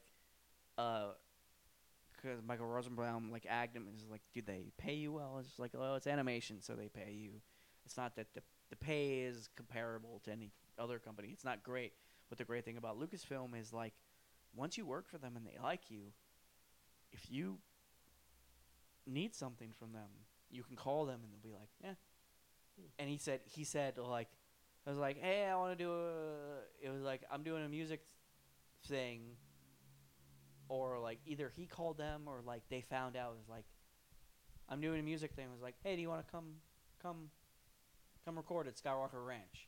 It was like, it's nothing to do with Star Wars. And he was like, you work for us. We have the studio. Just come record your album in our studio. It was like, wow, okay, that's amazing. And apparently, according to him, that's how even though they're owned by Disney, that's how Lucasfilm operates. It's just like, if you work for them, it's whether the pay, is good or it isn't. But it's just like, I think that's part of the reason, which is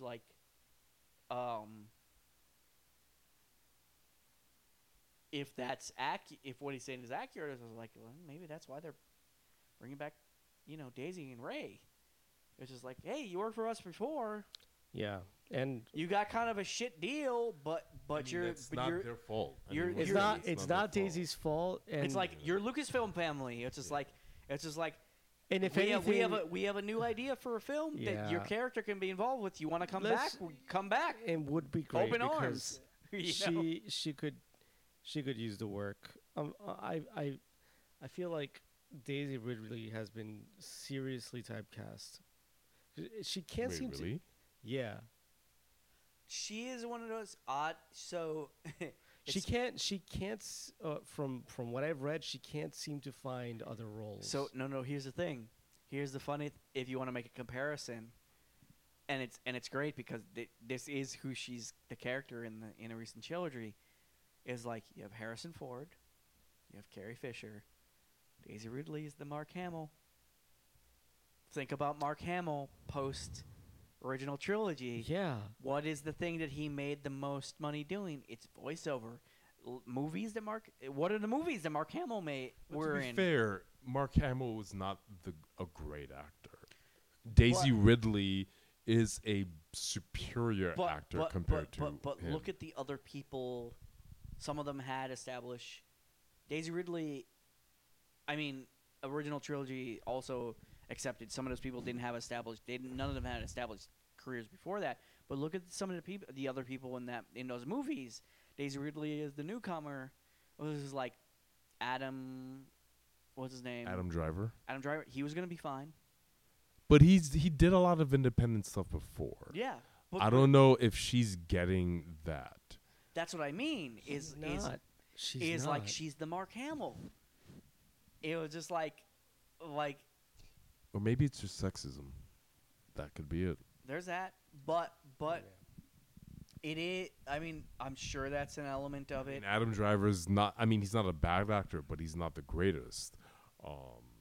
He is. But for him to be getting roles outside of Star Wars, he's also much more like fucking 65 that he's no one much- asked for. He's much more well connected in the industry than Daisy Ridley or any fucking poor John Boyega is a similar one.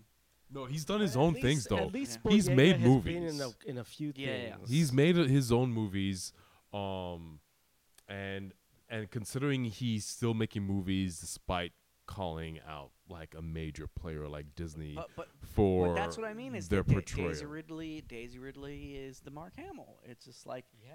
it's the one you played the main character, and oddly you're the one actor who out of all those actors who is not Star Wars didn't do you any Kelly good. Marie Tran also got fucked over. She did. She played Rose in the trilogy, and I don't recall seeing her or hearing about her doing anything recently. Obviously female, and unfortunately person of color that people. I mean, it's just I don't know. It sucks. I mean, because I feel that she was a good actor. Yeah. She is a good actor, way more better actor than a lot of what we've seen in Star Wars movies and TV shows. So, I mean, I hope it's not the case. But as you said, Star Wars takes care of its own, and Yeah. they're giving her another chance Well, to make. Lucasfilm now Yeah. is apparently takes care of their own. So, yeah, I mean, provided the people who like it, a lot of it has to do with just like it's like if you are good, loyal to because John Boyega isn't going to be in another Star Wars film, unfortunately. I mean, he got burned. And I'm Yeah. sure. Wait, what? John Boyega. Why do you say he got burned? I mean, they fucked over his character. Yeah. That's I what mean, I he's not hated. he's not the only one, Yeah. but they fucked over his Yeah, character. a lot of characters. Yeah, you yeah. know, Rose. They did nothing with Poe Dameron, Oscar Isaac's character. Nothing. I mean, That was a waste. there was no sense of direction. But the only thing I could foresee with actors like Daisy Ridley is if roles or scripts are not coming to you, nothing's stopping you from making your own shit. I mean, look at Olivia Wilde. I mean, Not a fantastic example, but sure. No, no. But here's the thing. Aside from her, but remember, it's an isolated incident with one movie, Sure. but she's making her own films, and if they're not casting her in roles, make your own roles, make your own things. I mean, nowadays we've seen a lot of actors or creators, not be shoehorned or forced to be under the thumb of major production companies.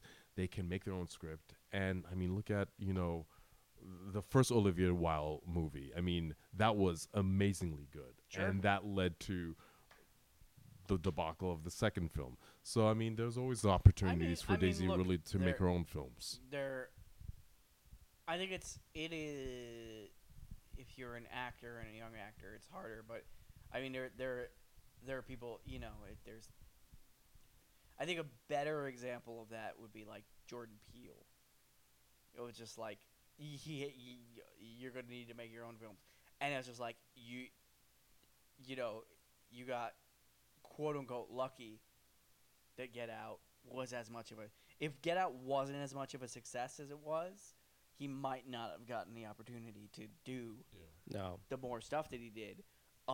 He did, and we got more great stuff. Well, to be fair, it's not just Get Out. Keanu, I think it was the first film. That wasn't the best. It was okay, but it wasn't the best. So the fact that he was able to get a second opportunity for Get Out, because remember, that was not his first film.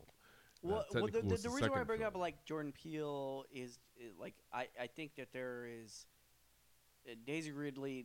I mean, a lot of this is sexism, but I think there's less of an opportunity to like you have to work and take what is offered to you, because you're an actor. You're not necessarily so. I mean, you could have someone. I mean, another example. I don't know why this pops up in my set, but Boots Riley. That's a name I haven't heard in a long time. Boots. What did she? Is she right? No, dude. Boots Riley is the lead vocalist for the group The Coup, and then he got a bunch of money from all of his friends in Chicago. That did and the actors, weird movie. and he made Sorry to Bother You. Yeah. Okay. That's okay. Okay. But the reason why I bring him up is because he called in so like when you're talking about just make your own film, it was just like Daisy Ridley is not an Olivia Wilde. Olivia Wilde had a very established career as an actor before she was directing her. Like even Jordan Peele, Keanu Reeves, the John Wick films. He's an executive producer on all the. I mean, he executive produced. He produced a bunch of films. Most of them have been terrible. Man of Tai Chi is terrible. 47 Ronin is terrible. I haven't seen 47 Ronin. There was a movie he did where he was a bad guy. Was that Man of Tai Chi? Yes, that's Man of Tai Chi. I enjoyed that okay. one. It's okay. I enjoyed that one. But like he's producing stuff. Listen, it's. I mean, but he had a long established career before. Or maybe the fact that she's not doing anything is because there were rumblings that there could be a Star Wars film coming out. Sure, it's also possible, and a possibility that it could also be another trilogy. That's a steady stream of dough that's coming her way. Yeah. She also didn't take a massive. I mean, I'm not saying that John Boyega was wrong. He was not. But it was like she also did not take her thing was like, I don't get why everyone hates me. Was basically her reaction. Well, I mean, to be fair, I mean, she's right. I mean, look at, Brie Larson. I mean, everyone hates her. I don't hate her. I just hate her character. Yeah. Just. I agree. Again, if you want to talk about people from Scott Pilgrim, there are 3 actors in that, 3 actresses. But to be fair, the actors in Scott Pilgrim weren't the best. That cast was not filled with the best actors out there. Dude, okay. The guy who agree played with- Adam no, and no. Superman was in it. I agree with you with the male cast. Look at that. Look at the female cast. Who was in though. the? Brie Larson, Anna Kendrick, Aubrey Plaza, And okay. Aubrey Plaza, Mary right there. Elizabeth Winstead, and what's You're her name? biased for A her. little bit, but only because of Scott Pilgrim. And what's her name from It's been a while since. Who else? plays the ninja girl from Arrested Development. Ninja Girl. She is number 5. The Roxy's lesbian relationship. Let me. It's Dude, the female cast in it, it's Brie Larson, Aubrey Plaza. Aubrey, Mary- I get it. Yeah, Mary Elizabeth Winstead, and for some reason I'm drawing a blank on. Anna Kendrick, great actor. Yeah, Anna Kendrick is great. But those are 2. I I'm not also, counting even though Brie she Larson. She didn't go on to really do anything else. But the Allison Pill also fucking great. What? Yeah, that's what She's I'm saying. I mean, Almost the entire female cast of that movie. She didn't really go on to do really that much else.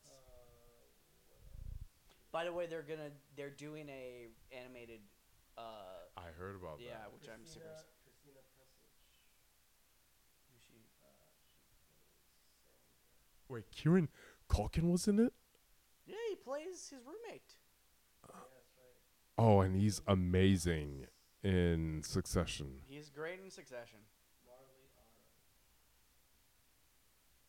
And Chris Evans is fucking great. Well, Chris Evans is Chris Evans, Yeah. you know. Well, no, I'm talking about like the main cast. Brie Larson's in it? Yeah, she plays his ex. I need to rewatch it. I only saw it once. It's oh my god. I've yeah, only it- seen it So once. it's Anna Kendrick, Allison Pill, Aubrey Plaza, Mary Elizabeth Winstead, Ellen Wong, Brie Larson. Abigail Chu. Those are minor characters. They Yeah. don't count. I'm talking about and Mae Whitman. Mae Whitman is the one from Arrested Development. She briefly plays Michael Cera's like girlfriend, not the cousin that he has the crush on. She's later in the series. Yeah, Mae Whitman is great. The rest of these are just like random Canadian actors. Because they're all Canadian.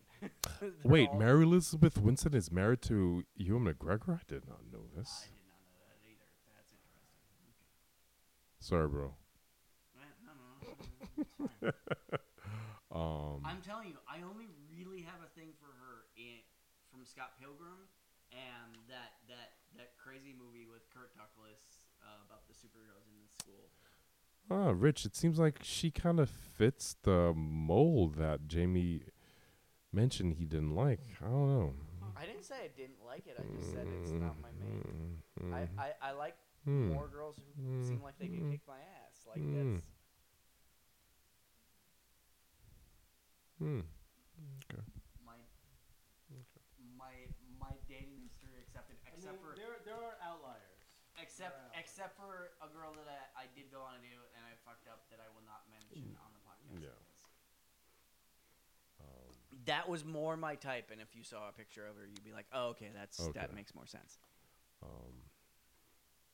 But yeah, this was kind of the marathon session. Yeah, we are at 3 hours and 15. Oh, I minutes. forgot. You don't need batteries anymore. You're No. Finally, I finally got the plug. Yeah. finally, you dumbass. After And I was like, I didn't understand why would you have to tolerate, you know how many, the environment you're killing with your batteries? It's I will say that like even on Amazon, like trying to find the plug that actually like fits this one correctly was a little bit of a to-do. And then it was just like finding it was like ordering that it was actually available. I found one that was available on Prime. It wasn't that it was actually pretty cheap. It was just kind of it's a little bit of an ordeal trying to find it. So Alright. yeah. I think that's. I mean, it is 1 in the Yeah, morning. I think we've I hit think we've covered everything. everything. Jesus. Let me see. So Mandalorian, the Tetris movie, All right, I'm gonna have to check that It's a out. lot of fun. I don't want to see it. I have to wait till I have access to Apple Plus again. Doesn't take itself seriously, Sure.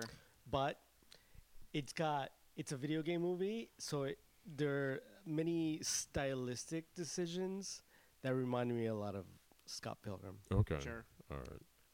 I'm curious So now. that's cool. And what also, I else? need to check out the Mario movie.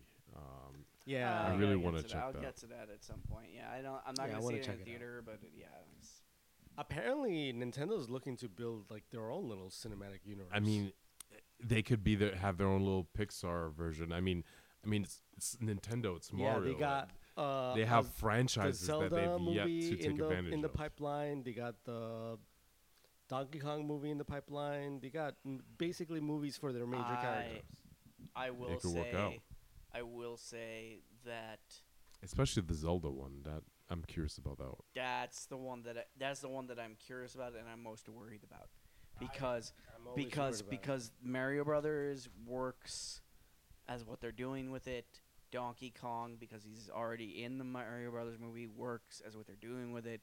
Zelda is its own thing. Like Link is his own thing. There's especially when you're doing like fantasy adaptation of video games. We've seen that go wrong so many times. Yeah, it looks like they want to do it animated It has though. to be animated. Animated is Yeah. fine, but I was like, because of like that world, I mean I don't want what they've done with Mario for Zelda for a Zelda It's film. not the same thing. It's definitely. What little I know, I do know that Zelda is not all cutesy like Yeah. Mario. They're not gonna. I mean, it'll be for general audiences, but they're Sure. not gonna make it. I'm sure they'll make it a little more mature than what they did Yeah. with the Mario movie. Yeah.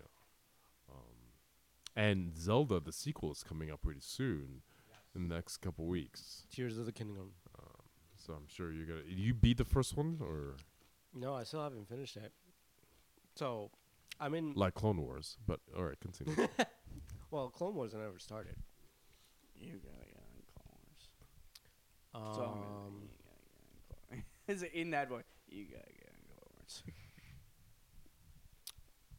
what else have I watched? Yeah, I guess that covers it. There's Oh, I was telling Jamie this. Check out The Northman on Prime if you have not seen that. Alex Skarsgård. It's pretty much Conan meets the Vikings. yeah. Ultra I violent. definitely it's in Ultra my, violent, it's in my but queue really now. good. Yeah. Really good. I highly recommend it. I heard good things about it because it came out last year, but I was just like focused on Doctor Strange as well as Everywhere All at Once. But I heard great reviews for The Northman. Really solid. Great acting. Also, film. the Peripheral is pretty good. It's Yes. pretty cool. Also on they're both on Amazon. And just as the most recent thing that we discussed, Renfield is a lot of fun. It is fucking hilarious. Yeah, You it's guys so, have to it's- watch it. It's so. And the it's- theater was like virtually empty when we Yeah. saw it. It was disappointing. So it's but it's it's change the interesting. fact that it's a great film. Here's the interesting thing. How like where theaters are and how they're broken down. So like Regal Union Square and all the Fandango, like the Lowe's theaters, relatively not sold out. All of the fancy theaters, Alamo, Nighthawk, all virtually entirely sold out. Almost all. Yeah, it was really interesting. Like, and I think that's because like demographic wise, the type of people who are going to on a one-off go see Renfield are more the type of people who would go to like an Alamo Draft House or a Nighthawk, because that's the vibe. Yeah, That's the kind of Yeah. vibe. It's that kind of movie. that makes sense. It's like it's more of like a it is, not the same type of movie, but as far as like the type of person, it's It's a Rocky Horror Show. Yeah, Rocky Horror Picture Show. It's that type of. I have a feeling it's gonna be like, even if it's not successful, just based off the first watching, I was like, I feel like it's gonna become, like many Nicolas Cage movies, it's gonna become one of those films where it's just like, even if it doesn't do well in the theaters, I think it's gonna get a cult. It has cult movie written all over it. Well, Nicolas Cage is cult movie bait. That being said, you know what Renfield made me think of, because it's Nicholas Hoult again. If you haven't seen Warm Bodies, I need to watch that. I would recommend Warm Bodies. Because Nicholas Hoult is also in that, like you would think it, but it's as far as like weird like mixed genre films, it's a romantic family. It's a romantic comedy set in a zombie apocalypse. And he's a zombie. And one of the things about the zombie, there's like two different types of zombies. There are zombies who are like undead, but they've retained a certain element of their human consciousness. And then there are like, I think they're called ferals in Warm Bodies, which are like zombies that are just like completely gone. And yeah, it's. I just watched it as like a fluke. I think it was on like one of the premium channels. I was just like, another movie was like did not do well in the theaters. It was like, oh, this is like a little cult mixed genre film, and I could see why like it didn't do well in theaters. But yeah, I would argue it's worth seeing. On the other hand, Jack the Giant Slayer, you don't need to watch that movie. Another movie with Nicholas. Never heard of that one. Yeah, you don't need it. Yeah, it's a Bryan Singer movie. It's Nicholas Hoult plays Jack, and it's from like the late '90s. It's a play on Jack and the Beanstalk. You don't need to watch it. Vaguely remember that. It's dumb. It's got a weirdly like overqualified cast too. I think like Ewan McGregor is in it, and like I forget is a very early Alice Vikander film. Okay. Yeah, Tomb Raider actor. Yeah, that's very, and Ex Machina is. It's a very yeah. You don't need to watch it. It's strange. And I think that's it. I'm sure we're forgetting stuff, but there was so much. We haven't recorded in there's so many things that have come out since the last time we recorded. I was like, I'm sure we'll probably pod to talk about the ending of The Mandalorian. Oh yeah, most definitely. And maybe the ending of John Wick, which we didn't really touch. Oh, yeah. But we can leave that for next time. Yeah, still a little bit of a spoiler. Yeah. All right. I think that's it. Later.